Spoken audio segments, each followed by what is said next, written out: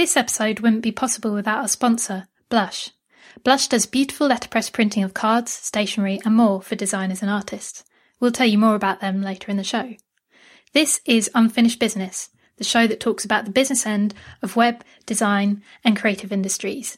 This is episode 31 and today is Saturday the 10th of August 2013. The show is hosted by me, Anna Debenham, and by my co-host, Andy Clark. But he's on holiday for a few weeks, so today I've replaced him with our CSS hero, Harry Roberts. Hello, you all right? Yay! How are you? I'm good, thank you. Very good. Yay! It's really great to get you on the show. We both love what you do, and we both read your blog, and yeah, we think you're great. Thank you very much. Yeah, I'm a bit nervous. Got a tough role to follow now. Shoes. You'll do great, I'm sure. I've never hosted a podcast either. I turn up and speak on them, but we'll see how it goes. So yeah, Andy's on holiday for like a whole month. The life of a freelancer, sorry. Yeah. Have you ever been on holiday for that long? No, I don't know if I could. I can't switch off. So like a week's holiday, I start to get itchy and I have to come back home. Yeah, I get like that. Yeah. But yeah, he seems to have completely switched off as well. Although he's gone to France, hasn't he? Yeah. I reckon I could force myself into a month of meat, wine and cheese. I think I could make myself do that. Oh, it's a tough life. I know. Do you ever go on holiday like when you go to a conference? No, I haven't really travelled that far to many conferences. And like any conferences I've spoken at, I've always booked out of my annual leave at Sky. Yeah. So it's a bit of a big effort to sort of try and fit a holiday around that as well. So I haven't bothered yet. Hopefully that'll change. Yeah. It depends where I speak as well. If somewhere really impressive comes up, then that'd be quite fun. Yeah, and you might book a few more days. Yeah, definitely. Just to stick around. Do you find it weird that Andy has a man crush on you? He's only human. No, it's very weird. It's very, very weird. Yeah, especially since you're young enough to be his son. It's weird that anyone would have a crush on me. And Andy Clark. Yeah. We're speaking together in Scarborough, of all places, in October. So I'm going to buy him a bit of heart-shaped rock, I think. Aww. Yeah. Go for a walk along the promenade and eat some fish and chips together. Romantic. Yeah, that'd be nice. So I think I've met you before in a pub in Brighton called the Fountainhead. Do you remember at all? That wasn't me. Really? Yeah. I remember because you were very tall. And have you ever been to people? Oh, I thought I'd met you. No, I've never been to Brighton. Really? No, never. Oh, wow, it must have been a dream. A nightmare. No, I've never been to Brighton. I'm sure it was you. No. I don't know if it was me because I've been wanting to go to Brighton since forever, and I've never made it down. Wow, but I must have been an imposter because you introduced yourself as CSS Wizardry. You are joking me. Someone's out there pretending to be me of all people. I must have dreamt it. If you're going to do a bit of really weird identity theft, I'd pick someone more interesting than me. Yeah, that's bizarre. Yeah, that certainly wasn't me. Oh, now I'm embarrassed. No. Well, you're embarrassed. I'm confused. Who's masquerading in Brighton? Oh. There was a guy who he owns CSS3wizardry.com. Right. I don't know if it was him. Oh, might have been. Yeah, how weird. So last week we talked about contracts for like 3 episodes. I just want to mention if you've listened to those episodes, we're going to do some more in-depth follow-up when Andy gets back because I'm sure you don't really want to talk about contracts. I'm not qualified to talk about contracts at the moment, so I'll be listening to those quite intently. So the reason we've got you on is because of the blog post that you wrote quite recently called Make It Count. Mm-hmm. Could you just talk a little bit about that and a bit of a background of what you do and who you work for? Yeah, so which should we go with first? Should we go with the blog first, get that out of the way first? Yeah. Yeah, so I mean, what was it, 2 weeks ago, 3 weeks ago maybe? Something like that. I've just had a crazy sort of all over the place number of weeks. Loads of events, been going to things all over the country. Been really good fun, speaking at stuff and whatnot. But at the same time as that, I've been working a day job at Sky, which all seemed fairly manageable to start with. All in sort of good spirits, all good fun kind of stuff. Not really sleeping much, certainly not looking after myself enough. And it all came to a head on stage in Liverpool at a conference where I blacked out. Ooh. Yeah, not too much fun. Like, probably the most embarrassing thing that's ever happened to me as well. Oh God. It was. I think. I worry that some of it got lost in translation because I didn't actually hit the deck or anything. I didn't sort of hit the floor. I staggered forward into the crowd because my vision went and I couldn't see anything.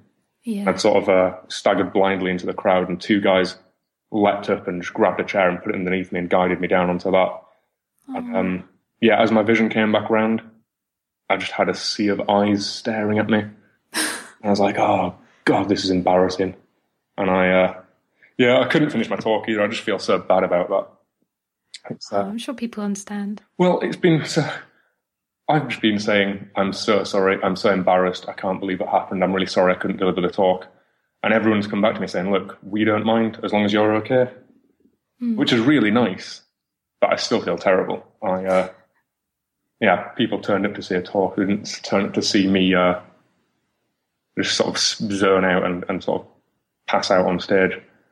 Do you get nervous doing talks? Less and less. My first one I did, absolutely terrified, like completely terrified. But after sort of the first few minutes, and I say this when people ask me for sort of advice on speaking, I'm sure you'd agree, the first few minutes are the hardest. Then once you get into it, it's just, you get sort of... You go on autopilot. And nerves aren't something I've suffered with, especially since I spoke at Industry Conference in Newcastle a couple of months ago. Was that the one that Ashley spoke at? Yes, yeah. Her talk was incredible. Did you see her talk? Have you managed to check it out online? No, I'm going to sit down and watch it. The video's out, isn't it? It is now, yeah. She was so good. She was amazing. But that was like that was the best talk I feel I've ever delivered. And ever since then, my nerves have sort of been non-existent because I had that one really good talk. It left me with kind of a good feeling. And nerves aren't a thing I really get too badly anymore. But and how about now after this? I reckon I'm going to be nervous after this one. Oh. I'm speaking at CSS Conf in Berlin in a month's time. Right. And that's going to be quite a big crowd. So I'm going to have to try and I might just sit down for this one. Make sure you eat before you speak. Yeah. And have some water up there as well. I think as long as I don't hammer it quite as hard as I had been, I'll be fine. It's just one of those things. I think it was more the timing than the fact it was a talk. I reckon it would have happened if I'd have been, down the pub. I don't think it was necessarily that I was on stage and trying to do a talk. You said it was very hot in there as well. It was insane. It was horrible. It was a culmination of things. It won't happen again. It better not happen again. In your post, you kind of talked about all the things that were leading up to it, like kind of work ramping up, and you also had sort of workshops and writing. Is that something that you felt pressurized to do? No, not at all. It's stuff I take on myself.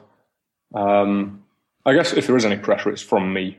I find it really hard to say no to things. Or what I'll do is I'll try and convince myself to say no. But opportunities are sometimes too good to pass up on. Yeah. I don't think any good would ever come of not going to speak in so-and-so country. It's so hard to say no to these things. So any pressure is completely, self-inflicted, which is kind of what I was trying to get across in the post. If you're going to put all this stuff on yourself, make sure you're going to do something with it. No point accepting all this stuff if you're just going to live the same old life that you could do without doing all the speaking.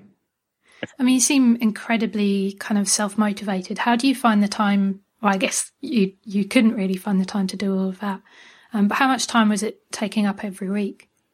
all the personal projects? And things? It varies so much. I mean, I have kind of turned it down a little recently. But yeah, it's not uncommon to sort of do a full day's work and then come home and then, you know, have an hour out for some dinner and then work till midnight again. It varies so much. It depends what I'm doing as well.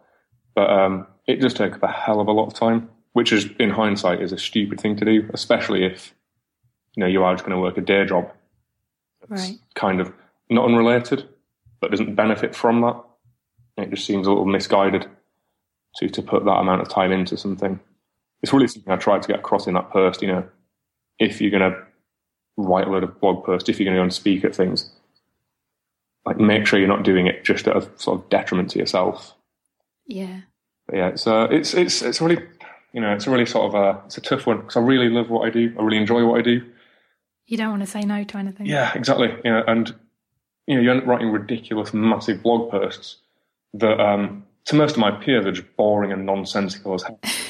I'm just like, no, this is really interesting because this is stuff that hasn't been done before, and I want to sort of explore this avenue and apply sort of this principle to this. And it's the kind of stuff that I find so interesting that I do end up staying up till midnight, sort of every night doing it.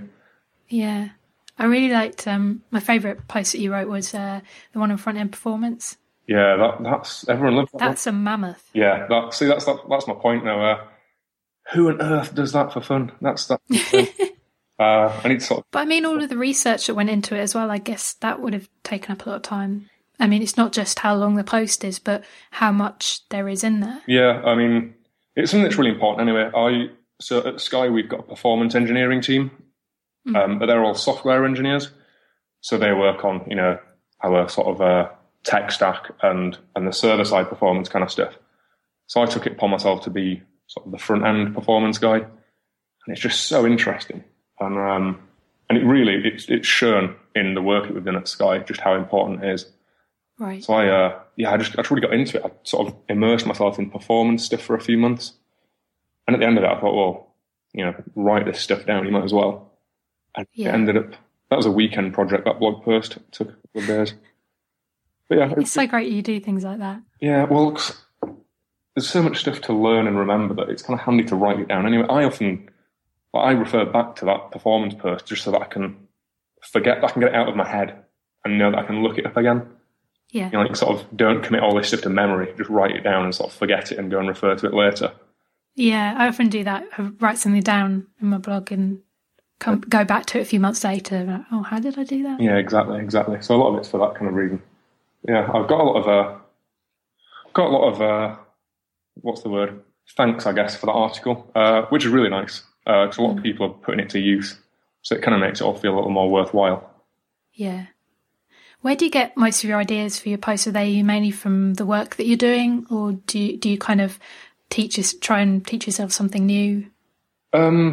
So I've come to like a bit of background. I sort of started off on an agency kind of role where I was surrounded by designers, and you've got this, you know, this age-old idea of, oh yeah, well everything should be super semantic and you shouldn't use any IDs or classes and your markup should be totally clean and all this kind of stuff. And so for a few years that was kind of my thing. And then I moved to Sky, and I'm the only front-end guy at Sky. So my work's quite cut out for me in that respect. So I'm sat in the middle of a team of about 50 or so software engineers. Wow. As the only front-end guy, and just surrounding myself by these guys who really, really know about code. Kind of made me realise that the old design-led way of looking at front-end stuff is a bit daft. You know, it's a bit, you know, we cause ourselves problems. Right. So the way I come up with a lot of my stuff is just pester programmers about sort of paradigms like the single responsibility principle or, you know, object orientation. Right. And then sort of see, well, if these guys are doing that for their stuff, surely it makes more sense that we can do that for our stuff on the front end. So yeah, I kind of joke with a lot of my friends, because I've got loads of friends who I'll go to the pub with and I'll just pester them about, so what does this mean? And how does this and I just take... That's what friends are for. Yeah, well, honestly, I'm sure they're getting sick of me now because I'm turning it into blog posts. I get all the credit for it. But I just pester my sort of engineering friends and hear about, you know, what they're doing. I just sort of think, well, how can I steal that for me and get some trips to some conferences out of it? But so that's how I kind of come up with a lot of stuff I write about. It just seems to make more sense, especially for the kind of work I'm doing. And what does like your work think of all of the stuff that you're doing, all the conferences and writing? Do they mind, or has it kind of got in the way at all? No, I've always kept it completely separate. So any conference I speak at, like I said, I book it off work, so they don't have to know what I'm getting up to. All they know is Harry's got a few days off. Yeah. I want to keep it separate. And does that mean that you can kind of talk from your own knowledge rather than having to kind of use like to promote Sky at all? Exactly. So people don't know me because I work at Sky. People know me because I own the worst domain on the internet. CFS Wizardry. I don't know what I was thinking. That is good. So I like to keep them separate purely for kind of, I dare say, selfish reasons. Sky didn't get me on that stage, so I want to keep it. Yeah, I think that makes complete sense. And it means that when now I've left Sky, there's no bad blood. There's no kind of, well, we gave you all this and now you're just leaving us. I've kept it entirely separate. But it's to the point where a lot of people at Sky don't really, well, certainly management, have no idea that I work for them. So apparently I heard that the MD of Sky betting and gaming, the branch that I work in at the moment, he had no idea that, we have a guy who speaks at conferences working for us. And apparently he recently found that out and then found out I was leaving, and he's in a bit of a flap about that. So I think Sky, in certain respects, possibly wanted to get more involved, but they sort of, I don't know, I always kept it separate because they are separate things. One's my day job, and one's my sort of my pet project, I guess. Yeah, I think it's good. Yeah, I think it was the best move for me to keep it separate. Like I say, now I'm leaving Sky. I don't feel like anyone owes anyone anything. If that makes sense. Was it like difficult though if you had to take days off to do conferences? That presumably meant you didn't have very many days to use as holiday. Yeah, well, that's certainly true. A lot of my time was committed to conference type stuff. So yeah, I haven't had a proper sort of holiday in quite a while. I guess I've never even thought about that. I never really booked holidays off or days off for going away on a conventional holiday. Yeah. But, you seem to do a lot of kind of camping and cycling and outdoorsy stuff. Yeah. Do you think that's a kind of, because you have to be sitting at a desk all day, is that kind of rebelling against that? Kind of, yeah. When I grew up, so we only had like one TV in the entire house. We were always a really active family. I was always playing out on my bike as a kid. And I'm really perplexed as to how I became a web developer. It kind of flies in the face of everything I've done up until adulthood to be sat at a computer. So I make sure I spend all my time outside if I can. The last holiday I did go on was spent climbing mountains. Wow. I just hate being indoors. So yeah, stuff like camping, climbing, cycling, anything outside really. But you can fit that stuff into weekends. So I usually have quite active weekends. Right. But that's my idea of a break. That's probably why I decked it on stage, because my idea of a break is climbing a mountain.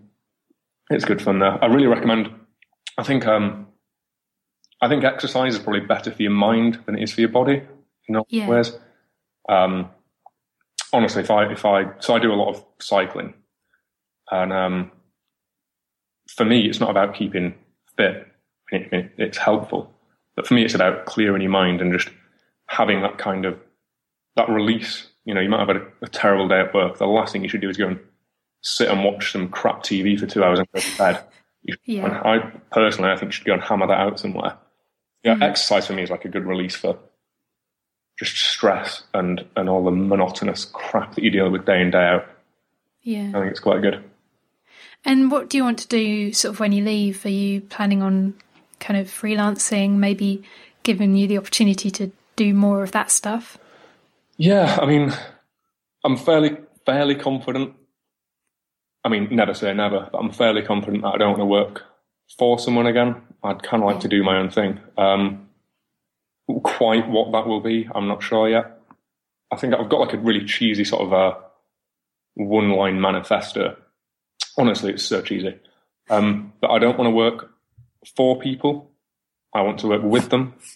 Yeah. And what I mean by that is I don't want to be like a full-time employee. I don't want to have that really sterile client and provider or supplier relationship. My ideal kind of stuff would be, I don't know, you've got a startup in London and they're just, getting started on building their product. I'd kind of like to go in there for a month and sort of say, hey, look, let's get you started. This is how you do this. If you want to scale this, then here you go. And then I'd disappear after that month and then go and help the next people out. It's sort of more of a consultancy, training kind of tutorial kind of stuff. Yeah, I don't think you're going to have any problem finding that sort of work. There is a lot of it at the moment. Well, I hope so. Everyone keeps saying that. Oh, you'll have no trouble. Like, what if I'm a homeless, jobless bum? Everyone said I'd make it. But that's my ideal. But then I also want to keep building stuff. I don't want to just have like a consultancy type existence. Yeah, it'd be good to take the opportunity, if you do go when you freelance, to have like a day off every week where you can just do your own thing. Yeah, that'd be really cool. I just want to work with people who care. I mean, I think one of the most, so that this is going to sound like I'm dissing Sky, and I'm totally not, but I think out of everyone there's only me who blogs in his spare time. There's only me who really does the conference scene. Yeah. All the engineers there are so clever. I mean, the first thing I learned at Sky is how stupid I am. But none of them really sort of seem to have the same, this sounds really horrible. This really sounds like I'm dissing people, but I'm not. But it'd be nice to work around people who, you meet people on the conference scene who just live and breathe their job. And not in a boring, sad way either, but in like a real passionate kind of way. So I'd love to pair it with people like that. I mean, a lot of people, they consider it like a 9-to-5 job. It's not so much a career. It's more something that gets a bill paid. That's how a lot of people feel about their jobs. It's just there are also a lot of people who feel really passionate about their jobs. And I mean, the guys at Sky are just honestly so clever, and a lot of them do open source stuff. It's really odd. So I'll turn around to someone and they'll be like, "Oh, where have you been the last few days?" "Oh, I was at a conference," and I'll be like, "Oh, I met so and so," and you'll mention someone that everybody's heard of, and they'll be like, "Oh, I don't know who that is." It's just it's just that kind of thing where I feel a bit detached from the stuff I do in my spare time. It's such a world away from what I'm doing at Sky. Yeah. It'd be nice to sort of reinvigorate myself a bit, get back in the mix. I like what you said in your blog post saying career moves don't mean if you're just going to stagnate. Yeah, so I think that's a really good point. Yeah, I got my mum to thank for that, like in a very roundabout way. So I started blogging. I started tinkering with building websites when I was sort of 16, and I bought csswizardry.com when I was 17. And for the first few years, well, I'll say a few years, I lived with my mum and dad until I was 18, and then I moved out. So for the first year between sort of me earning CSS Wizardry and then moving out, I'd always say, "Oh, Mum, guess what? I wrote a blog post and Smashing Magazine have tweeted it," or this kind of stuff, or some guy in America's using this thing that I wrote. And my mum would always say, "And how much money has that made you?" And now she was equating it straight to money, but I think what she really meant is, well, what tangible does that result in? Like what? Where is it going to get you? Exactly. In the long term. And I always used to say, "Oh, Mum, it's a career move. It's a career move." And for the longest time, I'd answer this question with, "Mum, it's a career move. It's not for the money. It's to, it's to sort of advance me." Yeah. And then recently, I've just realised you make all these career moves, and you're opting to sit in the same place day in, day out. Yeah. Where's it actually taking you? There's no point making all these career moves. It's like paying into a pension fund. Every month you put in this money, you put in this money, you put in this money. And it comes a point where you want to take something back out of that. And I feel like I've been paying into that fund for quite a while. And that's why I just kind of want to make it count, I guess. Yeah. You can rack up all these career moves, but if they don't count for anything, you're not going to do anything with them. Are you nervous at all about leaving? Because you said you have nothing lined up, nothing to move on to, no plans, no nothing. I just want to start making things count. Yeah, terrified. Absolutely terrified. I'm lucky. Well, I'm not lucky. I'm fortunate that I got some cash stacked away that I could comfortably live for sort of, well, enough time. So I don't need to worry immediately. But at the same, you don't want to touch that cash. You don't want to save it. No. Safety money and then spend it straight away. So I'm absolutely terrified. I'm excited. And it's a pearl of really crap wisdom from my dad. Honestly, my mum and dad are just so twee. But my dad once told me it's important to know the difference between nerves and butterflies, which is so cheesy. I mean, this guy's like 6'2", big guy, Yorkshireman. It's not the kind of thing you'd expect him to say. Yeah. But he said, yeah, it's important to know the difference between nerves and butterflies. And I'm excited. I think it's excited nerves, but also in the back of my mind there's going to be a doubt. I think everyone must get it. Yeah. I'm excited. Where did you get that? Where did you get into web development? So I've got a really good friend, Sam Penrose, a real nice guy. We've known each other for years. We were at school together. And we hit sort of 15, 16. And we both thought, we should be graphic designers. How cool is that? We should be graphic designers. And he took a graphics course at sixth form, and I took a product design course. And we used to meet up on evenings every now and again. And we ended up getting a bit of client work in, and we did sort of logos and branding for nearby companies and all this kind of stuff. And I was terrible. I was so bad. I really thought I'd be a great designer, but I am just a terrible designer. So I said to Sam, oh, look, now we're getting this. We should have a website. We should totally do that. We should totally get a website. And I offered to build it. And I learned that not only was I much better at building websites than I was at design, I also enjoyed it a lot more. Yeah. So yeah, just from the back of, it seems like a similar story for everyone. Everyone has that kind of, I started doing things for a band and then we needed a website, or my dad's brother needed a website for so-and-so. Yeah. So it was another accidental step in. Yeah, I just fell in love with it. And, I've taken it from there, really. Just doing it all the time. I'd build something. We should do another version because I want to build something new. So given that, and Sam's gone on to be a successful graphic designer because he was actually good at it. That's how I got into it. What advice would you give to someone who is kind of in a job where they don't feel they're getting anywhere and maybe they want to move on to the next thing? That's a big thing. I could say something now and half the people in the country would quit their jobs. A lot of responsibility to put on my shoulders. I wouldn't give any advice because I don't feel like I'm qualified to do so. I mean, because I haven't proved that I can make it yet. So I could give some advice now and, like I say, be homeless in like a year's time. The one thing I did, which helped me out the most, was I took stock of what I can do, like what can I provide. So build, consultancy, performance engineering, all the stuff that I can do for anyone. Like, doesn't matter whether that's my current employer or in a freelance capacity. That was one list. And next to that, I wrote another list of what do I want. Not as in money. I didn't think about money once. But what do you want from life and your career and your life's work? And I had stuff like, I want to enjoy my job again. I want to have fun. I want to have freedom. I want to meet people.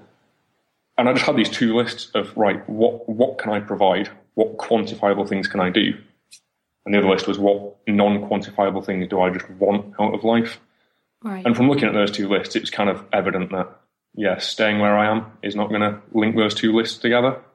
Yeah. And it was really good. It's really good. Have you heard of the concept of rubber duck debugging? Oh, where you talk to Rubber Duck to kind of help you figure out why something isn't working. Exactly, right? So the concept of just saying something out loud or getting something down to make you realise, where you're going wrong. Yeah. For me, just making those two lists was like rubber duck debugging. It sort of all came. I was kind of like, right, well, if that's what you're capable of and this is what you want, then go and do something that's going to mix those two lists up. The other bit of advice, actually, I would give is watch a talk by James Victoria called Your Work is a Gift. I'll add that to the show notes. Yes, I'll give you the link to that. So I was speaking in Dusseldorf a couple of months ago, and there's a guy called James Victoria, and I'll admit I'd never heard of him, and he was on quite late, kind of like a off the schedule kind of time. And I was a bit sort of not apprehensive, but I didn't really know what to expect. And this guy was unreal. He's like he's a fantastic graphic designer from New York, and his talk was about kind of what I'm talking about, making it count. He's largely to thank for me handing my notice in. Watching his talk was a real eye opener, and it's just the most poignant, hilarious, powerful talk. And he's just an amazing guy. So yeah, I'll give you the link to that. Anyone who's considering, anyone who isn't happy in their work should listen to this guy, and then they'll do what I did and probably hand their notice in. Honestly, the most amazing talk. Do you know Louis C.K., the comedian? No. Fantastic American comedian, Louis C.K. This guy's the graphic design version of him. Just so funny, so poignant. So yeah, the only advice I could give is make 2 lists and watch a video. I bet most people weren't expecting that. Probably expecting something far more profound. No, that's great. I just want to take a moment to thank our sponsor this week. It's Blush, who do letterpress printing. Harry, do you know letterpress stuff? Yes, yeah. I am. Well, when I used to think I could be a graphic designer, I had a massive crush on sort of typography and letterpress stuff. Yeah. Kind of left it all behind a little now. I'd love to get some real nice letterpress cards, but I'm just not important. Oh, you should do that when you go freelance. I'm important enough to have fancy cards. Just scribble my name on the back of a matchbox. Boo. Yeah, I'd love them though. They're so nice. Yeah. So Blush makes the kind of technology that we use every day with 16th century printing methods to provide beautiful letterpress printing for designers and artists. And they print business cards and Christmas cards and personalised stationery, wedding stationery, and they print it all on beautiful paper that they source from all over the world. So I've got lots of gorgeous coasters that they've made, like Font Deck ones. And, if I were you, Harry, I'd... and if I had like a really cool brand like your CSS Square, I'd get a load of coasters printed that were actually business cards, because these things you don't want to throw them away. So after you use them for a while, these coasters, they get a kind of patina from the tea dribbles, and I hear designers really like that. Brilliant. I'm going to end up spending all my savings on coaster business cards now, aren't I? Yeah. I'm going to check them out though. I'm going to make you, so you have to send me some, because I love these things. I love just stroking them. I'll look them up. And every time there's a conference and I see people giving out Blush coasters on the stands, I always get 2 so that I can keep one pristine. Yes, yeah. I do that. This is really sad, but I'm running sort of craft beery type sort of pubs and bars, I guess. Yeah. Some of them in Leeds have the nicest beer mats, and I always nick 2. I do that with the labels on beer bottles. Yeah. If I really like it, there was a really good Rogue beer, and I remember taking the label off that. The best thing is, if you're stealing the labels, it means you have to have 2 beers. Yeah. But so yeah, I'm totally with you on that. Steal 2, one for on the wall and one just to use. Yeah. I'm going to look these guys up. So when you make these, send me 2. Yeah, will do. Cool. So if you can design it, Blush will print it beautifully. So have a look at their blog for some of the things that they've recently printed. And if you can't design, then they've got pre-designed templates that you can choose, which cost from £59 for 250. So it is actually really affordable. That's not too bad at all, is it? No, not at all. And they're really nice as well. They're not like the sorts of pre-designed business card templates that you get most places. Yeah.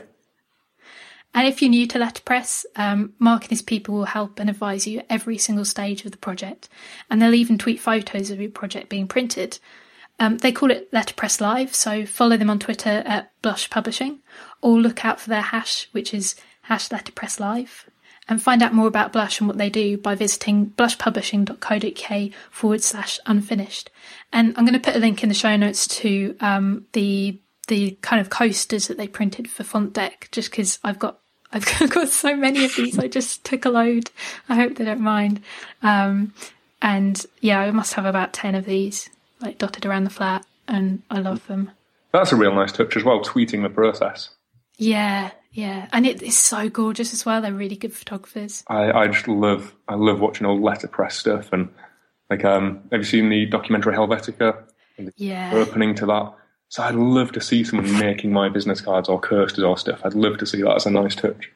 When I see them, the ones that they make for other people, I find myself dribbling a bit. Oh, I'm going to get envy. I'm going to have to look that up now.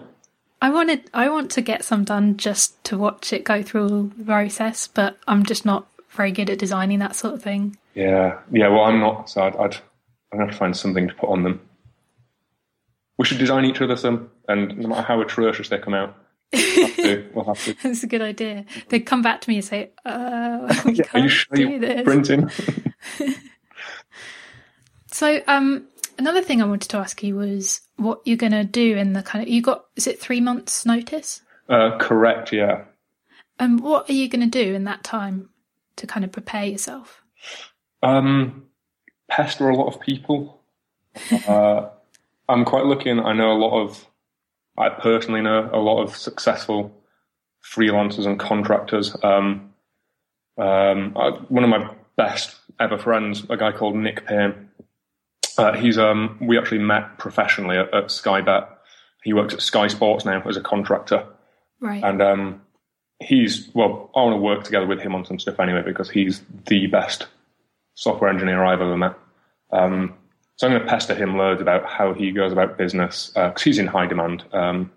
You can listen to our podcast. Yeah, well, that's I've got a list of sort of podcasts and stuff I need to start paying more attention to.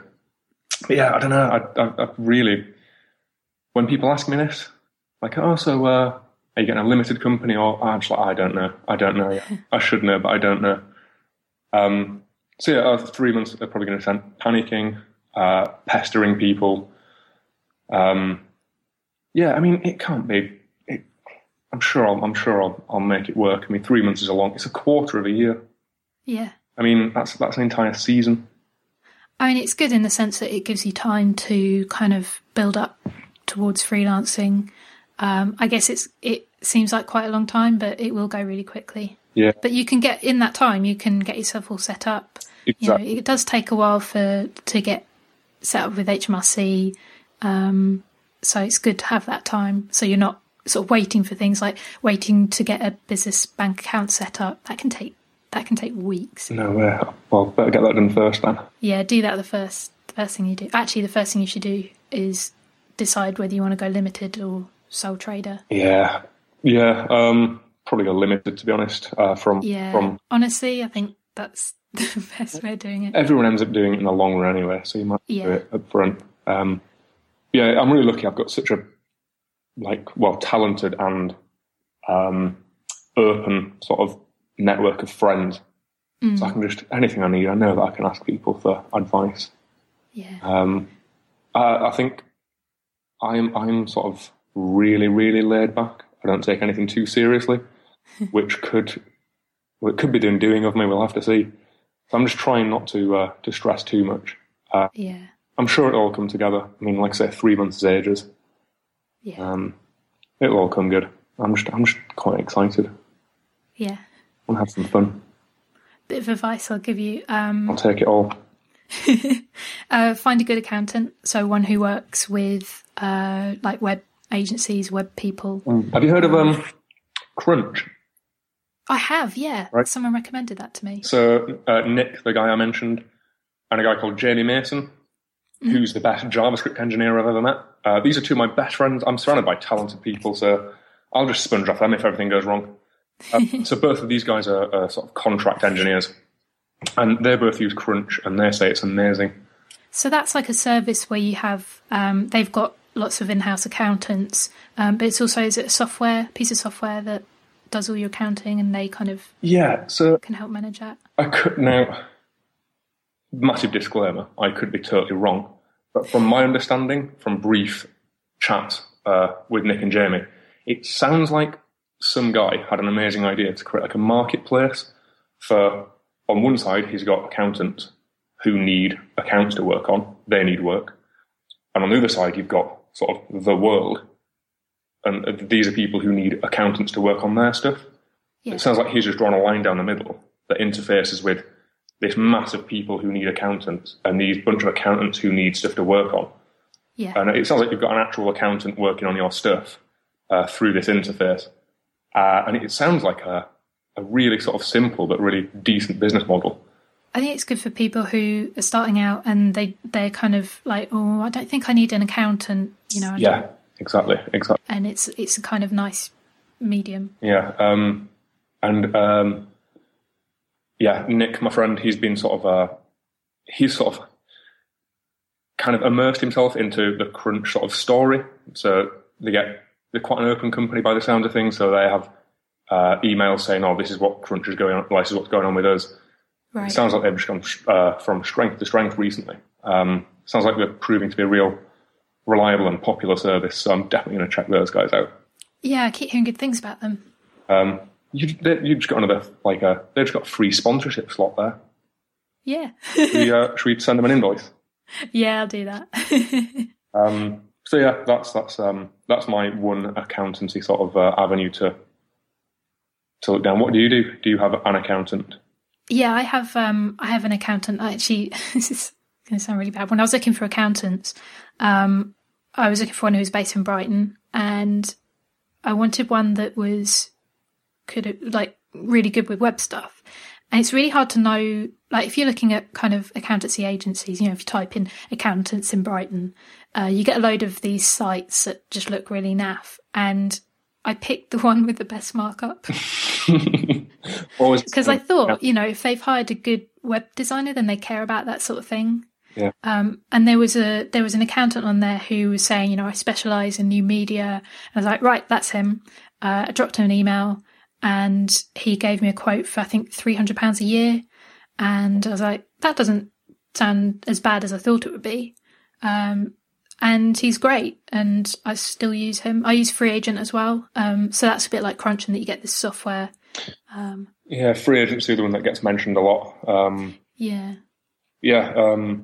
I couldn't do without Free Agent. Yeah, it sounds so good. I'm definitely going to either go down the it's either going to be Crunch or Free Agent. Yeah. Do you know Rowan from Free Agent? Yeah, I met him at a conference. Yeah, I saw him speak at Dibby a few years ago, and he's an amazing speaker. And ever since then, I've followed him on Twitter. And Free Agent sound like they're doing a lot of really good stuff. They're really nice in that, you know, you can send them a tweet, ask them a question, they'll reply straight away. They're very kind of friendly. They've gone from strength to strength. I mean, they now do things like automatic bank feeds, so you don't have to keep downloading statements. I should probably shut up about them because they're not sponsoring, but I do have a crush on them. Yeah, they do doing good things. I actually enjoy doing accounting now. Like I enjoy doing all my bookkeeping, which is really sad. It's a slippery slope. Yeah. You'll be working in a grey office as an accountant soon. Oh dear. Another tip, always use a contract. Yeah, well... Obviously. Listening to the experts, I heard your... Andy's contract killer seems to be going down quite well. Got an email on the last one of the last ones from a guy saying that his client had mentioned how good it was, I think. Was that right? Yeah. Always use a contract. He always hears stories of people saying, "Oh, this has gone wrong, this has gone wrong." And I was like, well, what about the contract? Like, yeah, we didn't have a contract. Well, lesson number one, surely. It's not going to stop that from happening, but it at least gives you a bit of leverage. Yeah. I'll probably end up pestering you loads about stuff then. I'm going to... Honestly, you're going to wish you'd never added me on Skype. You can write into the show and then I'll answer your questions. Yeah, let's do that. Everyone.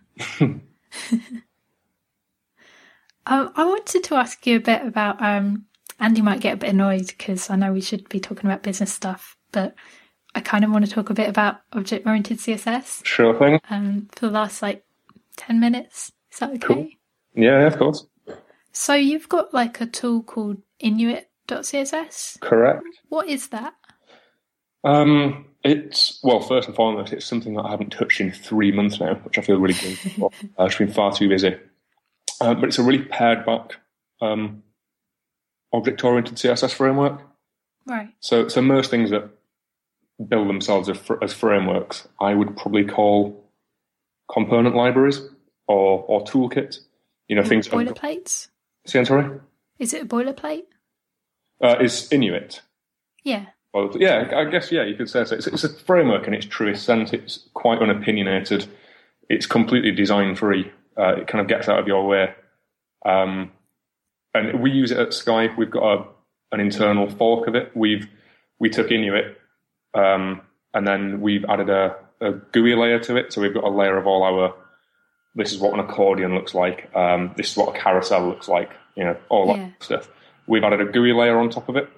So we've got a fork of it in-house. And the idea is it's little and often, like really small parts of design-free stuff that you can just keep building on and building on and building on indefinitely. Right, so if someone comes along and says, we need a photo gallery or a carousel or something like that, you can say, we've already got one.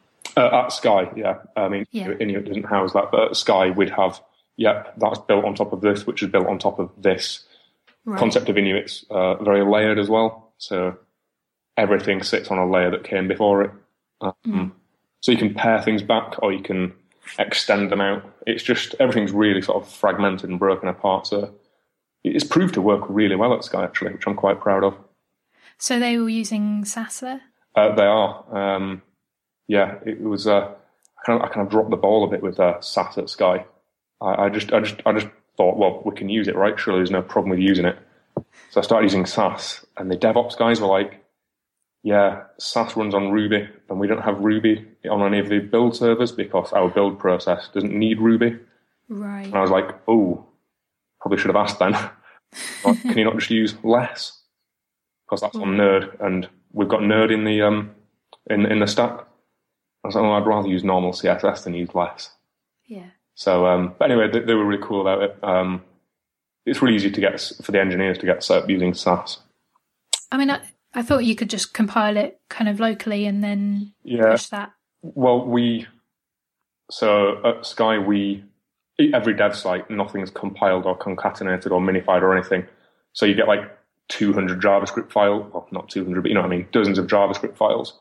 Wow. So your local environment's actually quite slow, or slower than it would be, or slower than it could be. Yeah. And then all that gets built when stuff goes for release. So you shouldn't really keep compiled CSS in a Git repo. So it doesn't get built until the last minute. I see. So it all gets compiled on the fly on your machine, but doesn't actually get built, as it were. Okay. Until it goes for release. It all goes over my head, but kind of the stuff that the DevOps engineers deal with at Sky is so interesting.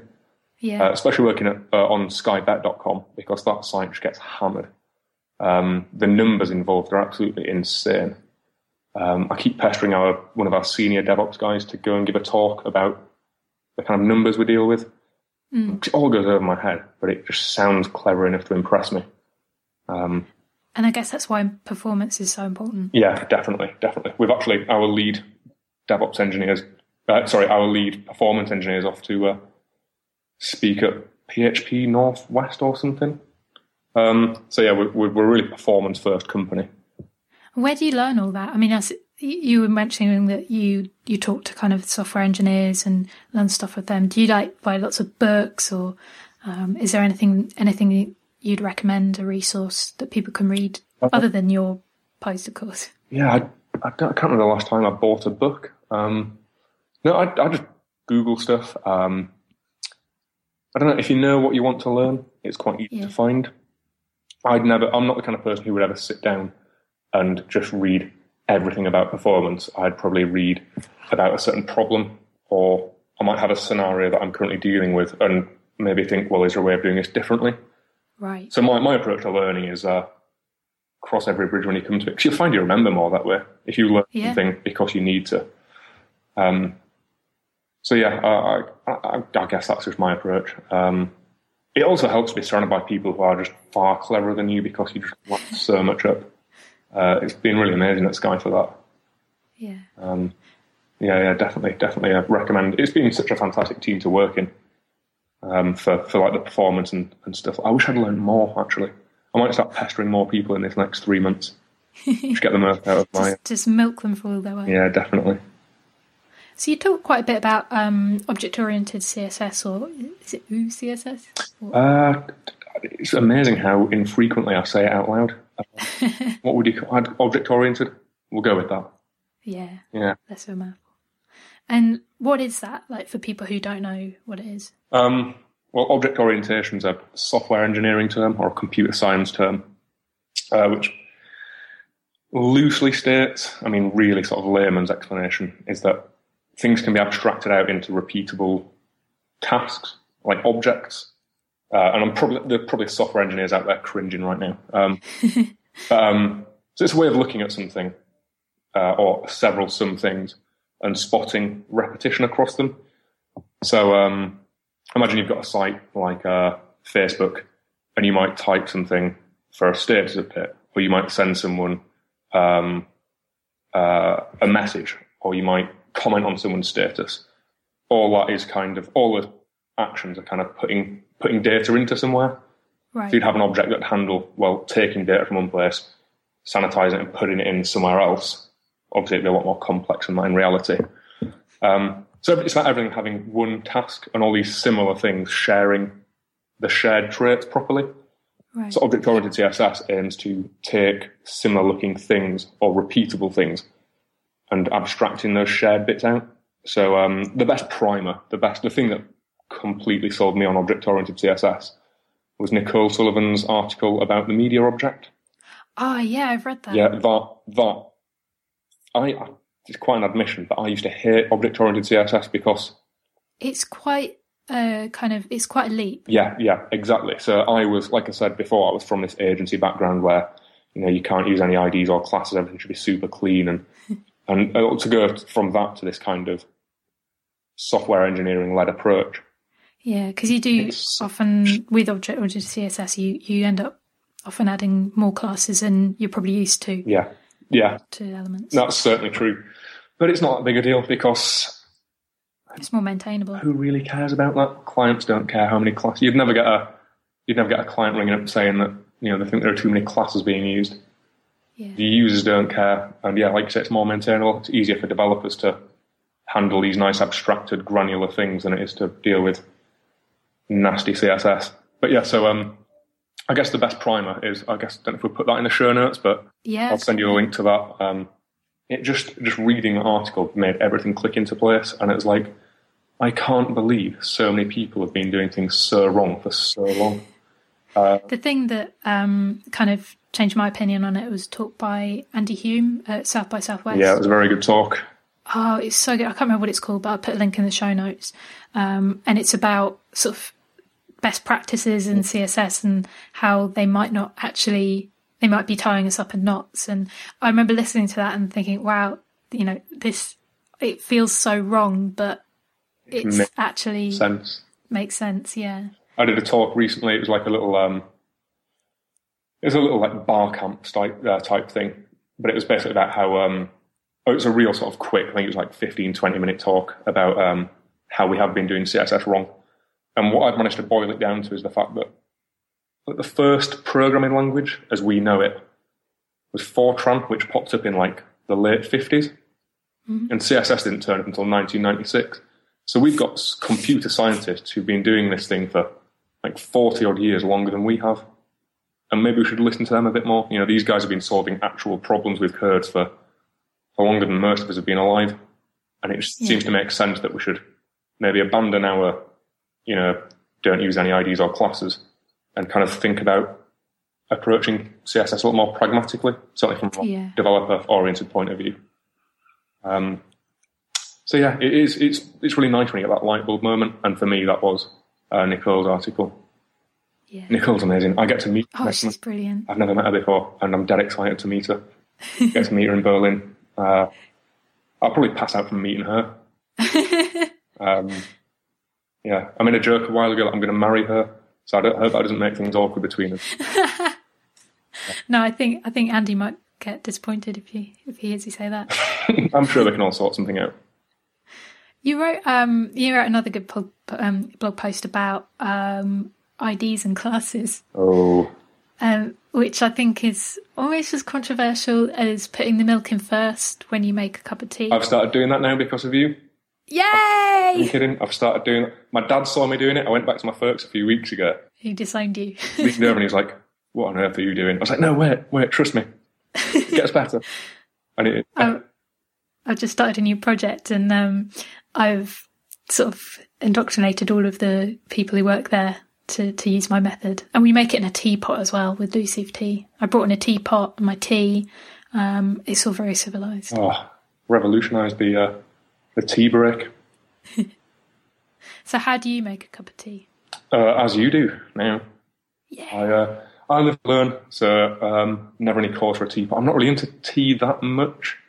I'm a coffee drinker. Right. But yeah, if I have tea, it's got to be Yorkshire tea. Yes.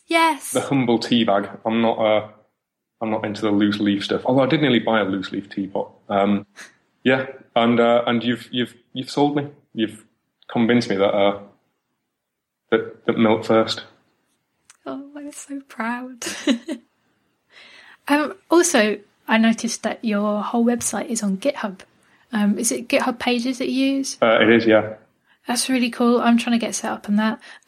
So I might have to email you lots of questions. Yeah, it's dead easy. I think the problem with GitHub Pages is everyone assumes it's harder than it is. So it's started with. Everyone just assumes it's going to be a massive pain to know, and actually I don't think many people actually make the leap to using it. I didn't for the longest time. And then when I actually got down to it, I was like, wow, that's all there is to it. That's amazing. So, yeah. If you want any pointers, give me a shout. Yeah. Is it good for, I mean, I know it's built for like blogs. Is it good for things that aren't blogs? Well, it depends what you're kind of hinting at there, really. You could run any kind of static site on it. It's all static stuff. There's no, there's absolutely no sort of server-side capabilities. Because I want to move my whole like console, my console site. Yeah. With all the different consoles on it. I want to move that over to Pages so that other people can edit it without having to, it's all a sort of PHP template that's just really difficult to work with, and I want to make it easy for people to make changes without having to put loads of classes in and stuff. Yeah. Is it good for that? Potentially. I mean, there'd be a lot of manual effort. You'd have to convert it into Jekyll in PHP at the moment. I don't know if it'd be quicker to rebuild it from scratch, maybe, rather than convert it. Yeah, I don't mind doing that. But yeah, I mean, like my blog, to get like the minimum viable product, if you like, to actually get a blog up and running was like an hour's work. And then I just built on top of that. Yeah, it's dead quick. I'd recommend it. It's really reliable as well. I'm really enjoying it. I'm really glad I did it. Yeah. I noticed, I was looking through your commit history, and there was one where you'd changed your age. Yeah. I need to. That's quite sweet. I need to write a new bio that doesn't include that, because years ago a guy had said to me, "Oh, Harry, you're just going to keep changing your age." And I was like, "Yeah, whatever." And it's actually happened. I'm like, I need to stop mentioning my age because it's not relevant. Every time it comes around, I'm just like, oh, crap, I better change this. So yeah, I think I need to write a whole new bio. Yeah, well now I can't say that I work at Sky either. Maybe now's the time. Now you have to make up hobbies and things. Oh, I guess you don't have to make them up. Yeah. You can say like camping and climbing and. Yeah, but yeah, I'd definitely pop your thing on GitHub Pages if you fancy doing it, just for the learning curve, or the learning experience rather. Yeah, I kind of wanted to learn a new templating language, so yeah, I'll do that. Yeah, go for it. Cool. Well, I don't want to take up any more of your time because I know you're crazy busy. Yeah, well, I think actually I was going to meet Gavin Elliott for some beers this afternoon. Nice. But, it's good weather. Well, it's all right weather up here, but he's he can't make it now. So I've got like a free afternoon, so I'm just going to chill out. Sounds like you need it. Well, chilling out will probably mean doing something with code, but we'll see. Cool. So how can people get in touch with you if they have any questions? drop me an email, harry@csswizardry.com, or find me a tweet, most likely. You're a good tweeter. I recommend people follow you because you're always sort of posting interesting links and things. Yeah, I keep going through fits and starts, because this is going to sound like I'm showing off. I've got a lot of people follow me now, and that's I still can't get my head around that. I can't get my head around the fact there are tens of thousands of people want to know what I've got to say. Quite and daunting. It's a bit scary. So every now and again I'll think, I'll tweet this. I'll think, do people want to know about that? But lately I've just been going, yeah, I found this interesting. You might find it interesting. I tweet a lot of stuff. I like the pictures that you tweet when you're out and about. Yeah, I do that to try and not inspire people to do the same, but I just think it's so good for you to get out there, and I think try and capture it. My dad's one of those people who he'll see someone somewhere really beautiful, and he's like, "Whoa, why did I have to get the phone out?" It's like, well, because there's a certain breed of person who thinks it should never combine countryside and technology, right? And I'm not one of those people, because technology is awesome, countryside's awesome. If you can do both, even better.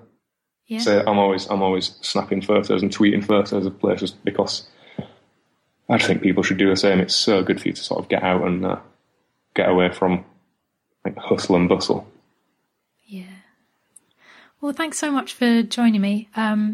If you want, you can email me at shehas@unfinished.bz, Andy's hehas@unfinished.bz, or you can email us both at theyhave@unfinished.bz. All the links that we mentioned in this episode are on our show notes, and you can find them at unfinished.bz/31.